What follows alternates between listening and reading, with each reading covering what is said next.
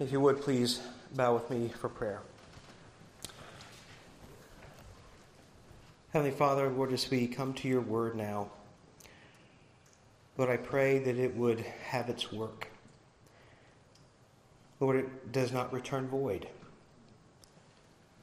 Lord, even as the voice of Jesus is heard by the dead, Lord, may our hearts hear you. Lord, help us to push away from our hearts, our minds, Lord, any of the events of the day or the coming week. But Lord, to focus to be here and now. These things we pray in Jesus' name. Amen. Amen. From the Gospel of John, chapter 11, verse 1 through 45. If you would, please stand with me in honor of God's word as I read.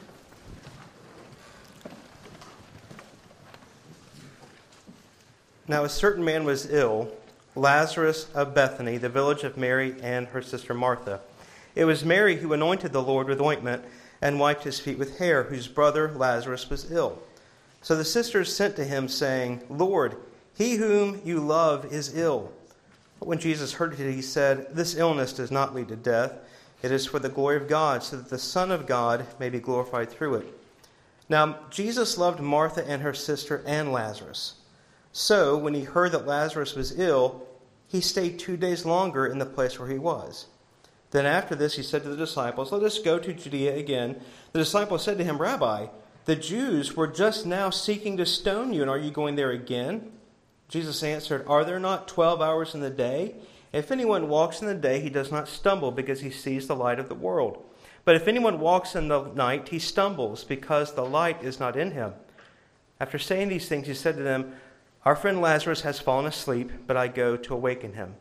The disciples said to him, Lord, if he has fallen asleep, he will recover. Now Jesus had spoken of his death, but they thought he meant taking rest and sleep. Then Jesus told them plainly, Lazarus has died. And for your sake I am glad I was not there, so that you may believe. But let us go to him. So Thomas, called the twin, said to his fellow disciples, Let us go also, that we may die with him. Now when Jesus came, he found that Lazarus had already been dead and been in the tomb 4 days. Bethany was near Jerusalem, about 2 miles off, and many of the Jews had come to Martha and Mary to console them concerning their brother. So when Martha heard that Jesus was coming, she went and met him, but Mary remained seated in the house. Martha said to Jesus, Lord, if you had been here, my brother would not have died. But even now I know that whatever you ask from God, God will give you. Jesus said to her, Your brother will rise again. Martha said to him, I know that he will rise again in the resurrection on the last day. Jesus said to her, I am the resurrection and the life. Whoever believes in me, though he die, yet shall he live, and everyone who lives and believes in me shall never die. Do you believe this? She said to him, Yes, Lord, I believe that you are the Christ, the Son of God, who is coming into the world.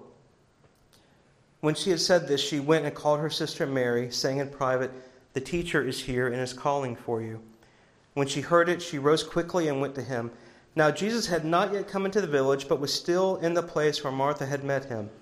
When the Jews who were with her in the house, consoling her, saw Mary rise quickly and go out, they followed her, supposing that she was going to the tomb to weep there. Now when Mary came to where Jesus was, she saw him, fell at his feet, saying to him, Lord, if you had been here, my brother would not have died. When Jesus saw her weeping, and the Jews who would come with her also weeping, he was deeply moved in spirit and greatly troubled. And he said, Where have you laid him? They said to him, Lord, come and see. Jesus wept. So the Jews said, See how he loved him. But some of them said, Could not he who opened the eyes of the blind also have kept this man from dying? Then Jesus, deeply moved again, came to the tomb. It was a cave, and a stone lay against it. And Jesus said, Take away the stone. Martha, the sister of the dead man, said to him, Lord, by this time there will be an odor, for he has been dead 4 days. Jesus said to her, Did I not tell you that if you believed, you would see the glory of God? So they took away the stone, and Jesus lifted up his eyes and said, Father, I thank you that you have heard me. I know that you always hear me.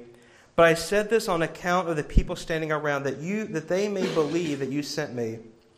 And when he had said those things, he cried out with a loud voice, "Lazarus, come out!" And the man who had died came out, his hands and feet bound with linen strips, his face wrapped with a cloth. Jesus said to them, "Unbind him and let him go." Heavenly Father, may your word have its work. In Christ's name, amen. Please be seated. So, full disclosure, when Andy texted me and said, "I got to have your passage ASAP for the bulletin," I panicked, looked at the lectionary, and it said John 11:1-45. I said, "Good enough for me," sent it. If you say tonight, "Hey, Will, you left a lot of meat on the bone," it's a big bone. So keep reading and studying, okay? But I'm going to try to hit the points in here. So please do understand that. But also that as I looked at this text, and having already sent the message to Andy, which cannot be retrieved, of course, I looked at it and I said, "Oh dear," because it is speaking to an event in my own life, which I would rather not have. It's like, Lord, couldn't it just be the genealogy that I preach, something easier? So just so you know, that is taking place. So in this larger context of John, in a sense, it is finishing up a number of the "I am" sayings, where Jesus is helping them understand who he is, helping them understand his identity, helping them understand his work. So that for instance, beginning back in John chapter 6, Jesus says, "I am the bread of life. Whoever comes to me shall not hunger. Whoever believes in me shall never thirst." Then again in chapter 8, Jesus says he is the light of the world. Later in chapter 8, in dramatic fashion, he tells those listening to him, "Before Abraham was, I am." And this was so blatantly, in their minds, blasphemous that they tried to pick up stones to kill him. In chapter 9, he heals a man born blind while proclaiming, "I am the light of the world." Then in chapter 10, "I am the door. If anyone enters by me, he will be saved and go in and out and find pasture." And also, "I am the good shepherd. I and the Father are one."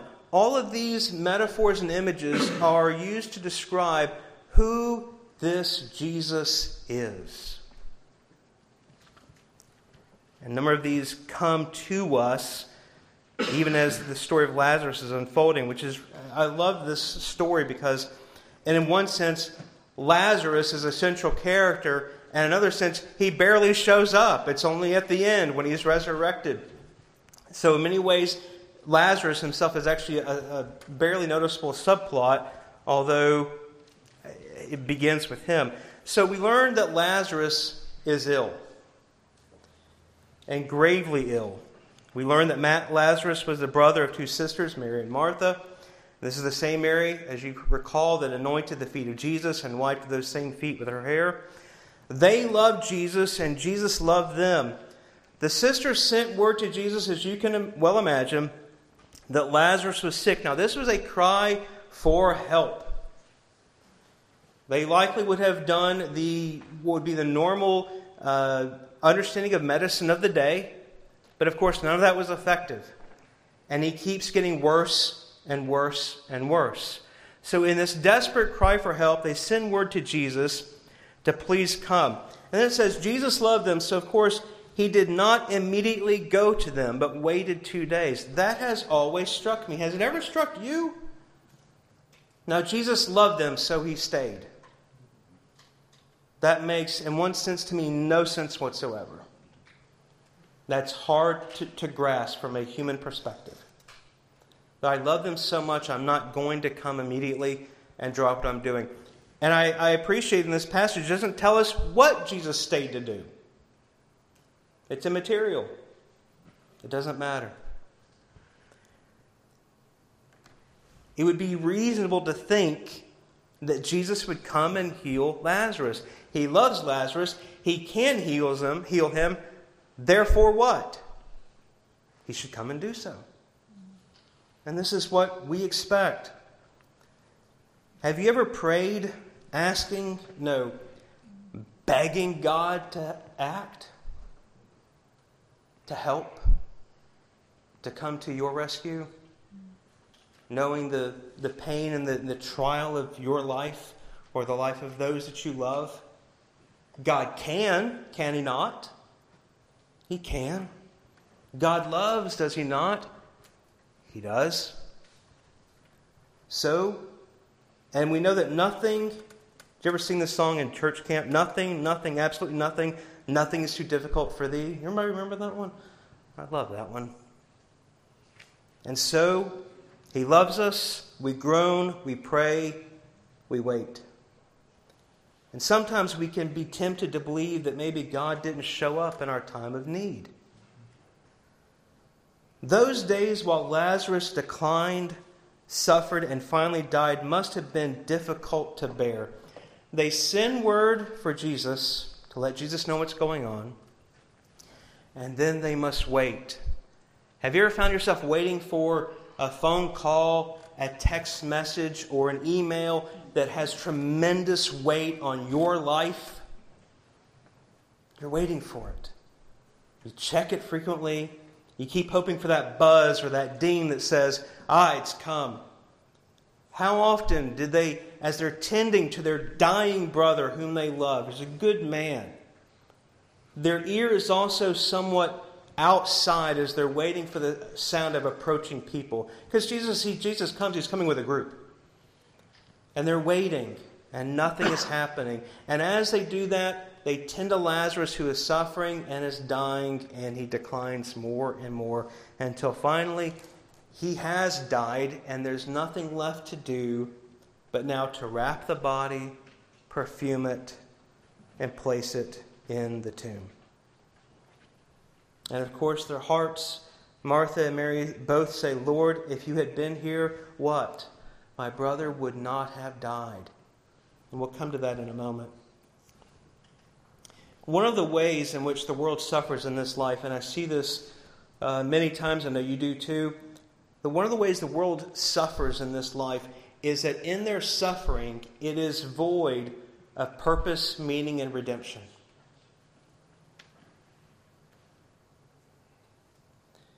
This is where the gospel comes in.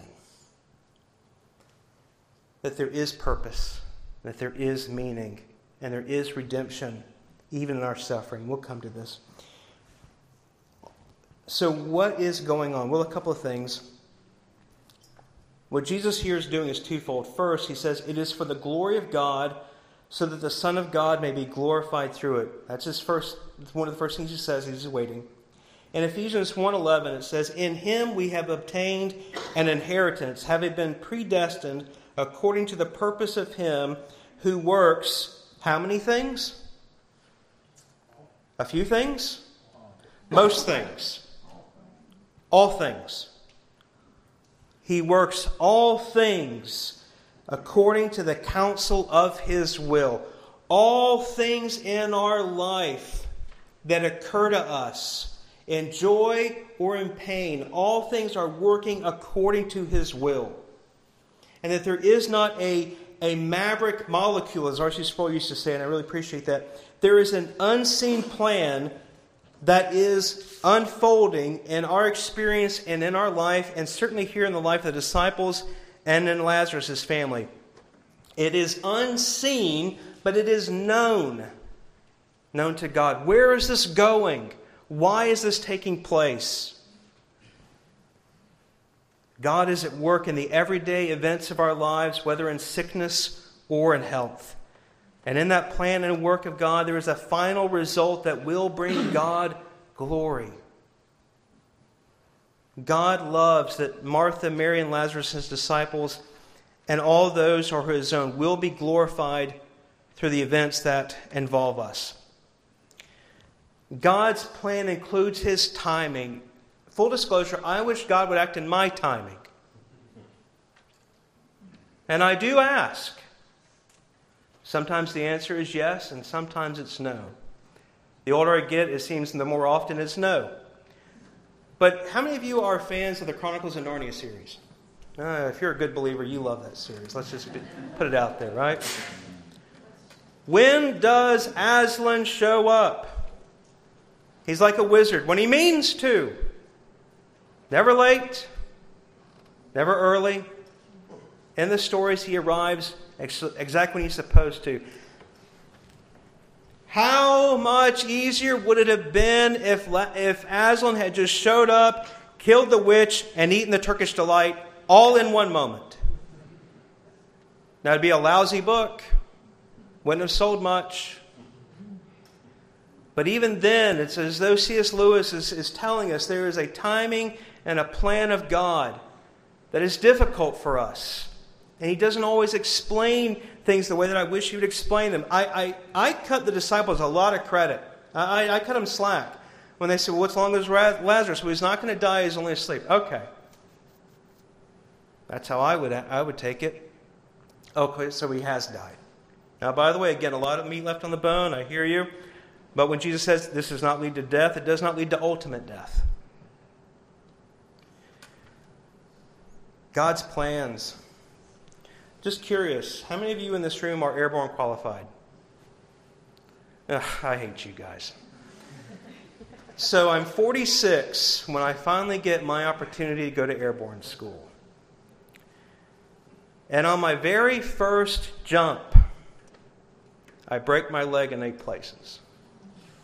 I have 13 pins and 2 plates down here. Now, in the kind providence of God, I don't have to run another mile for the Army till I retire easily. So you have fun with all your running, okay?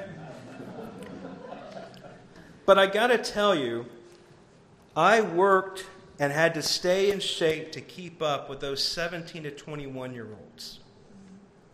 And boys, in your 40s, it gets harder and harder and harder to do that.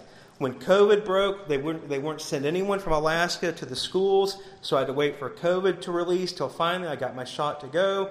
Our unit in Alaska, there you go, was an airborne unit, and I was able to go to their manifest, to ride in them with the plane, to see them fall down at the drop zone, but I wasn't able to actually jump with them. So now was the chance. I'm going to finally, at 46, earn my wings, and to be honest with you, I thought too highly of those wings, more on that later, but I really wanted to do this badly, so I finally get down there, and I'm killing it. I'm doing great. Those 2 weeks were just, it was like fun for me. It really, really was. And then when I landed on Friar Drop Zone, I felt something very, very painful in my leg. Very painful. And as the medics are tending to me, the medic says he's going to give me something, and then he also says ketamine. Do you know what ketamine is? Horse tranquilizer. You talk about sending me into another dimension. It is a mind-body separation, and it does its job effectively. So I don't want to detract from this, but I do want to point something out. It had such an effect that you do not know what is reality. And I cannot stress that enough. You have no idea what's real and is not real. A memory flashes in front of you, it's an image. Nothing more, there's no attachment to it. I've never experienced this before. I've been put under for different surgeries and whatnot. This is not being put under. The lights are on, but no one's home. You're not really asleep. And I didn't know, full disclosure, if I was dying. I had not experienced this at all. And I began to be very, very afraid when I could not plant my mind anywhere meaningful whatsoever that had any kind of concrete value. And then all of a sudden, Jesus. And I just thought, Lord Jesus, take hold of my spirit. And folks, that was the only thing I had absolute certainty was real. And then the next thing I know, I'm being put into a civilian ambulance, and the medic with me is so large, he reminded me of the Ghost of Christmas Present. And he looks down at me, and my head just kind of flopped to him, and he says, "Hey, brother, you're a chaplain. That's like a preacher."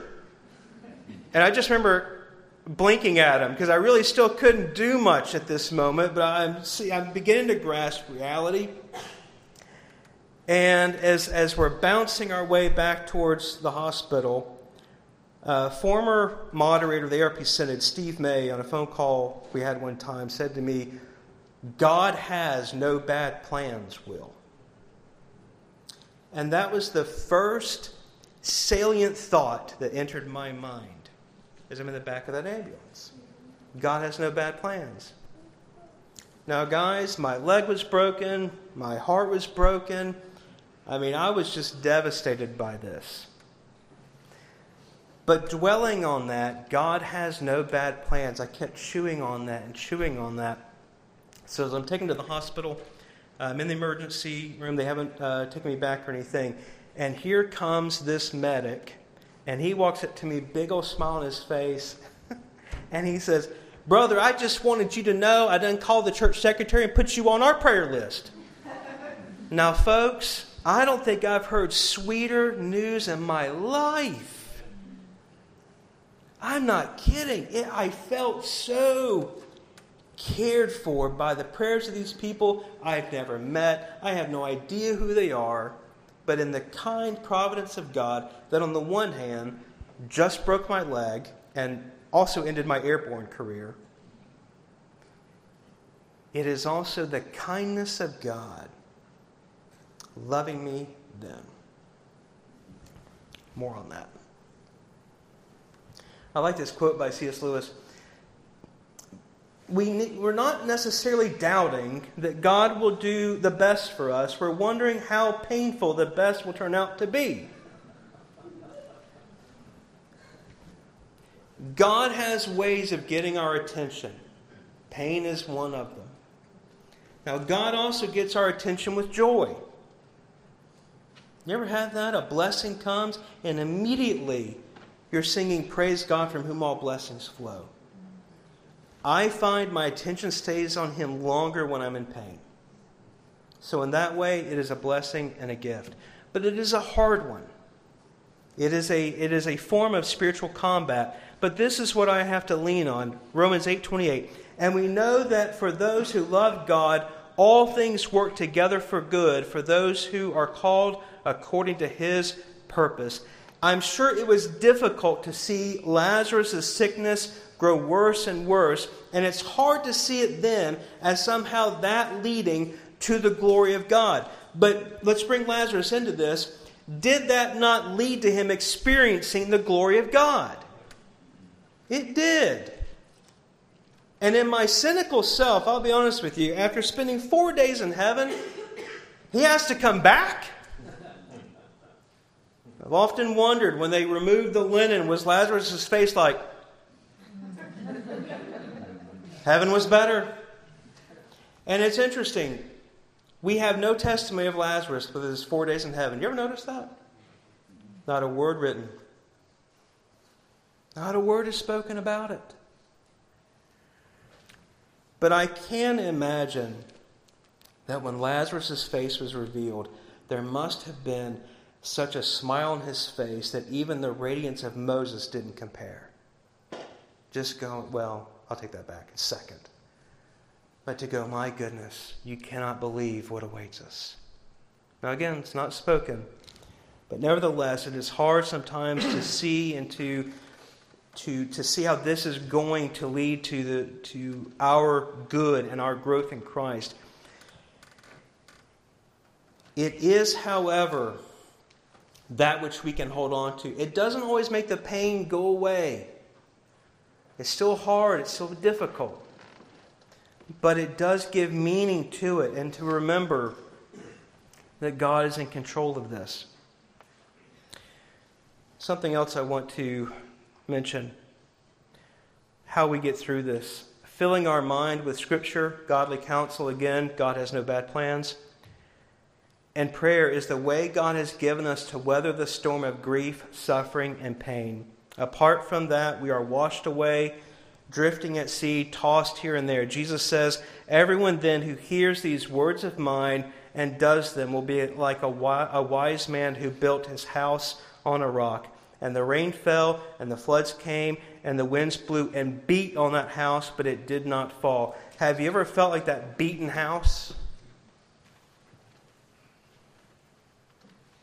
Live a little longer. your house will get beaten on, but you don't wash away. And that is a testimony to others. How are you weathering this storm? How are you going through that? Well, you can tell them plainly, don't get me wrong, it hurts. I'm getting beat on here. But the Lord is all my comfort and my stay. I love the hymn, How Firm a Foundation. Oh, what a blessing is this hymn. I love the line, that soul, though all hell should endeavor to shake, I'll never, no, never, no, never forsake. What a foundation we have in the Lord Jesus Christ. Some of you are in the midst of this painful season, and you do not know when it will end. God knows when it will end. God does. And He is God over the storm. So hold fast to the rock. The second striking feature of this passage that I want to point out is as He is weeping with those who weep. But before we get to that, I do want to point out something that's missing. Again, the disciples, I really identify with them in that they ask a question, they're unsure, and sometimes they get the rebuke of Jesus. Have you noticed this in the Gospels? How slow you are to believe. How can you not see this? I mean, he really is, sometimes when I say hard on them, He is nevertheless using these to speak to them and encourage their faith. In this, there's no rebuke in this grief and suffering. Do you ever notice that? Even when Martha approaches Him and said, Lord, if you'd been here, he wouldn't have died. Friends, that's a passive reproach. It's a passive one. It's not direct. But is she right? She's right. She also says, Lord, I know that whatever you ask of the Father, He hears you. So could Jesus have healed from 100 miles away? Certainly. Proximity is not an issue. But there's no rebuke. There is love. There is compassion. He knows their frailty and the constraints of their understanding and faith. He is kind and compassionate to them. On this grief-stricken occasion, all that is absent. And folks, this is really instructional for us as well. When you have friends and loved ones who are going through a great deal of grief and travail, their faith, and as they express it, may well sound very much imperfect. It may even sound not reformed. Go easy on them. Love them. Be gentle with them. Direct them to the Lord. Direct them to Christ and His compassion and His sovereignty and care and His providence. This is also a wonderful narrative regarding the providence of God as well. But encourage them and nurture them, understanding their brokenness by loss of sin and death. And that's another thing to remember, is that in the midst of pain and suffering, we're not always thinking well. So be kind and good to those who may not be at the same time. When Mary fell at His feet, she was weeping and crying out to Him.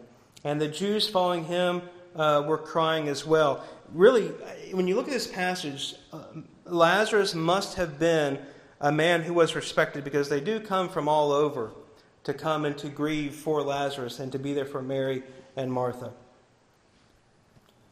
I have to give Marvel Studios credit with the line from WandaVision. How many of you watched WandaVision when it came out a couple years ago? Was that a weird show? That was strange. But there's a line where I think it's a vision that says, what is grief except love enduring? Love that quote. That's a good one. And as they are coming and grieving, they're clearly expressing their love. But the Bible says that when Jesus was, it says, deeply moved, usually this is an expression that denotes anger. It comes from a root word that kind of describes the flaring of nostrils when someone is really, really upset. But this is more of an indignation, not towards them or towards those who are weeping, but rather towards death and its cause, which is sin.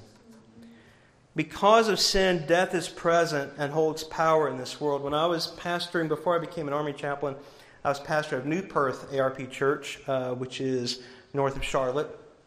not too far from Statesville if you ever travel west. And we just entered a season during that 5 years, especially in the last 2, where a number of our saints were passing away. And these were folks who had been born and raised in the area. They had been ARPs their whole life. They had been in that church most of them their whole life. And they had lived 70, 80, 90 years. And as we were conducting the service, one time I just found myself stopping and going, I hate death. I'm tired of doing funerals. I really am. And it's harder now in the Army. They're a lot younger. They're a lot younger.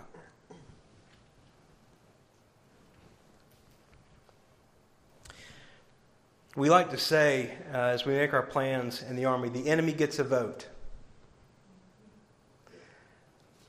Well, and in this life, sin and death get a vote too.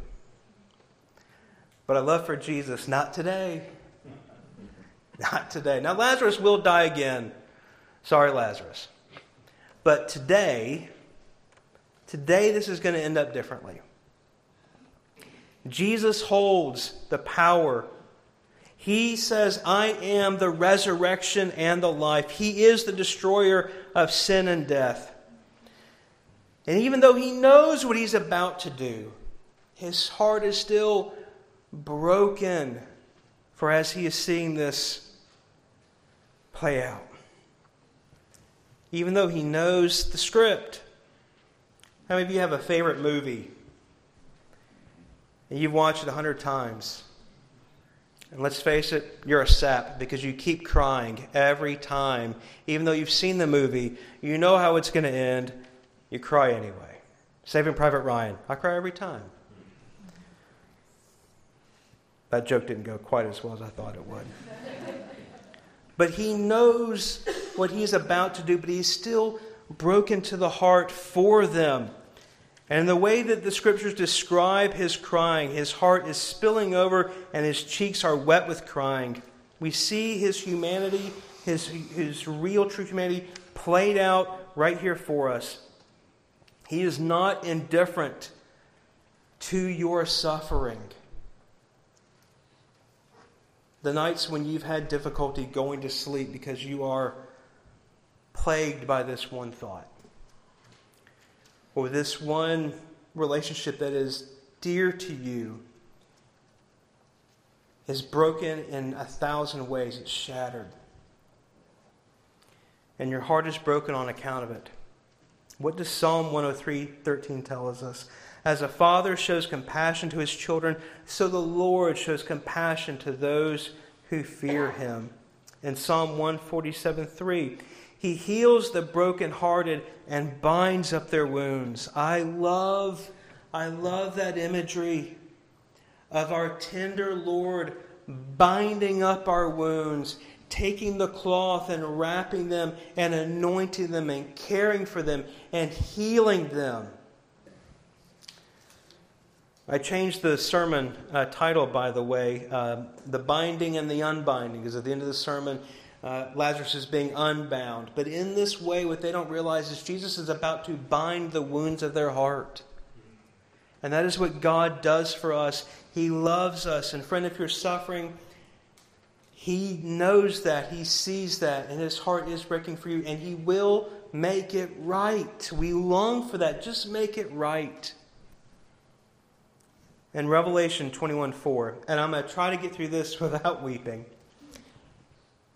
The Scriptures tell us, He will wipe away every tear from their eyes, and death shall be no more. Neither shall there be mourning, nor crying, nor pain any more, for the former things have passed away. One day, friends, hear me, your eyes, if you are in Christ, one day your eyes will shed their last tear. Never again. The Lord Himself will take His nail-pierced hand and brush that tear away from your cheek, the final tear. Amen to that. And finally, Jesus is the resurrection and the life. We come now to that account where Jesus and the rest of the grieving company has made their way to the tomb where Lazarus has been placed. And as was the practice, a large stone has been rolled across the entrance. Jesus instructs them to remove it, and Martha suggests that's not a good idea. Again, I love Martha, who her theology is sound. Doesn't Martha have good theology? Lord, I know whatever you ask can be done. I believe in the resurrection. She's a good theologian. But that doesn't stop her from trying to either passively reproach the Lord or suggest that's not a good course of action. I've often wondered, how did she say that? Nevertheless, there's going to be an odor from the decay. And Jesus replied, did I not tell you that if you believed, you would see the glory of God? So they rolled it back, and Jesus prayed aloud, Father, I thank you that you have heard me. I know that you always hear me. But I said this on the account of the people standing around, that they may believe that you sent me. Lazarus, come out. And the man who died came out bound in linen strips with his hands and feet wrapped in cloth. And Jesus said, unbind him. What a staggering sight that must have been. And of course, this caused many to believe, and also others left there to go back to Jerusalem to discuss how they might kill him. He just conquered death. And yet they are so blind, they are so dead in their sin, that they're going to go back to Jerusalem to try to figure out a way to destroy Jesus. Our sin and being dead in our sin makes us think and do the absolute irrational. And that's what unbelief does. But let me speak a moment regarding the voice of God. This is the same voice that commanded creation, beginning with, let there be light. Jesus speaks, and his workmanship must obey. This is the same Jesus, the same voice in Mark 4, that when he was in a dangerous storm at sea in a small boat, he stood up and shouted, peace, be still, and immediately there was a great calm. In Psalm 29, the voice of the Lord is powerful, majestic, breaking the cedars of Lebanon. You get this view of Jesus speaking, the Lord speaking, and all of creation is forced to respond in whatever manner God commands, and it must take place, and it will take place. But God doesn't always and only shout. You may remember this from 1 Kings 19. And a strong wind tore the mountains, and after the wind an earthquake, and after the earthquake a fire, but the Lord was not in these. And after the fire a still, small voice. Whether he shouts or whispers, the voice, the calling of Jesus, always accomplishes its purpose. See, the image of Lazarus is us. If you have your Bibles, you can turn with me real quick to Ephesians chapter 2, beginning in verse 1.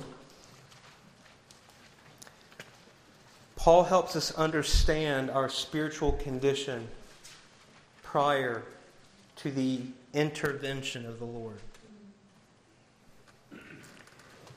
And you were dead in the trespasses and sins, in which you once walked according or following the course of this world, following the prince of the power of the air, the spirit that is now at work in the sons of disobedience, among whom we all once lived in the passions of our flesh, carrying out the desires of our body and the mind, and were by nature children of wrath like the rest of mankind. But God, being rich in mercy, because of the great love with which he loved us, even when we were dead in our trespasses and sins, made us alive together with Christ. By grace you have been saved.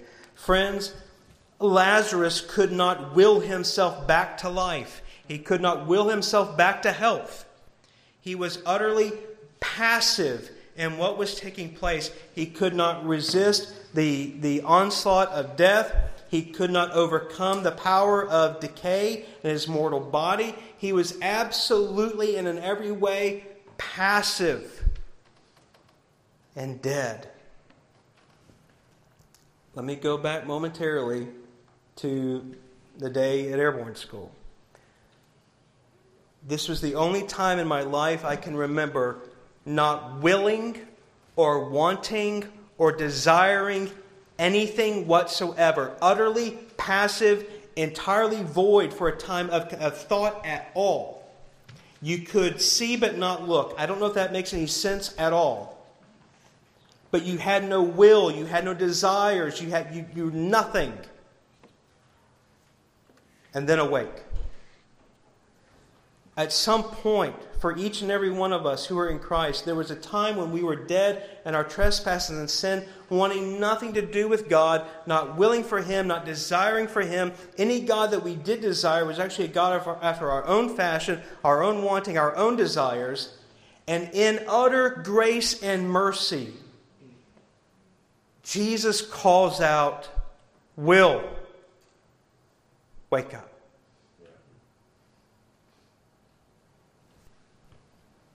This Lazarus is you and I. Jesus, as He comes and as He ministers, folks, when He heals the blind, it's not just so that people understand that Jesus can heal the blind. It's so that they can understand that they are spiritually blind. When He multiplies bread, He's not just doing that so that He can satisfy their physical hunger. He's demonstrating that He is the satisfaction of their spiritual hunger, of their entire hunger. As Jesus comes and He heals someone who is lame, He helps people understand that He enables to spiritually walk, to spiritually talk and to see and to be alive. All of these things point to who Jesus is. So that, friends, when we look around our lives and we see that in the providence of God there is suffering, maybe you're there now, and you ask the question, Lord, how long? Lord, my faith is hurting. Lord, I am struggling. The Lord Jesus reminds us, I am the resurrection and the life. Believe in me. Trust me. I do not know how the story that I'm in right now, it's regarding one of our children. I do not know how this is going to end. And I pray that all involved will one day, in this lifetime, lift up praise and glory to God together. Nevertheless, we still cling to the Lord Jesus Christ, our rock and our salvation. Do not let the world go, but look at this pretty house built on the sand. Isn't it such a fine house? And it makes sense. It doesn't. Because when the storms come, and they always will come, your foundation resting on Christ will stand. Let's pray. Heavenly Father, Lord, we thank You for Your word. Oh, Lord, how I pray that it would continue to have its work in our life. And Lord, perhaps even this week, as we go here and there, going about the calling of our life, Lord, the duties and the responsibilities of this life that it holds. Father, I pray that we would still be chewing on these morsels. And that, Lord, You would grow faith in us. Lord, that we would look with greater and greater longing towards You, being more and more satisfied in You, and having our faith built and strengthened. So that, Lord, when the time of testing, when the time of warfare begins, we will be able to stand our ground, come what may. We thank You for these things.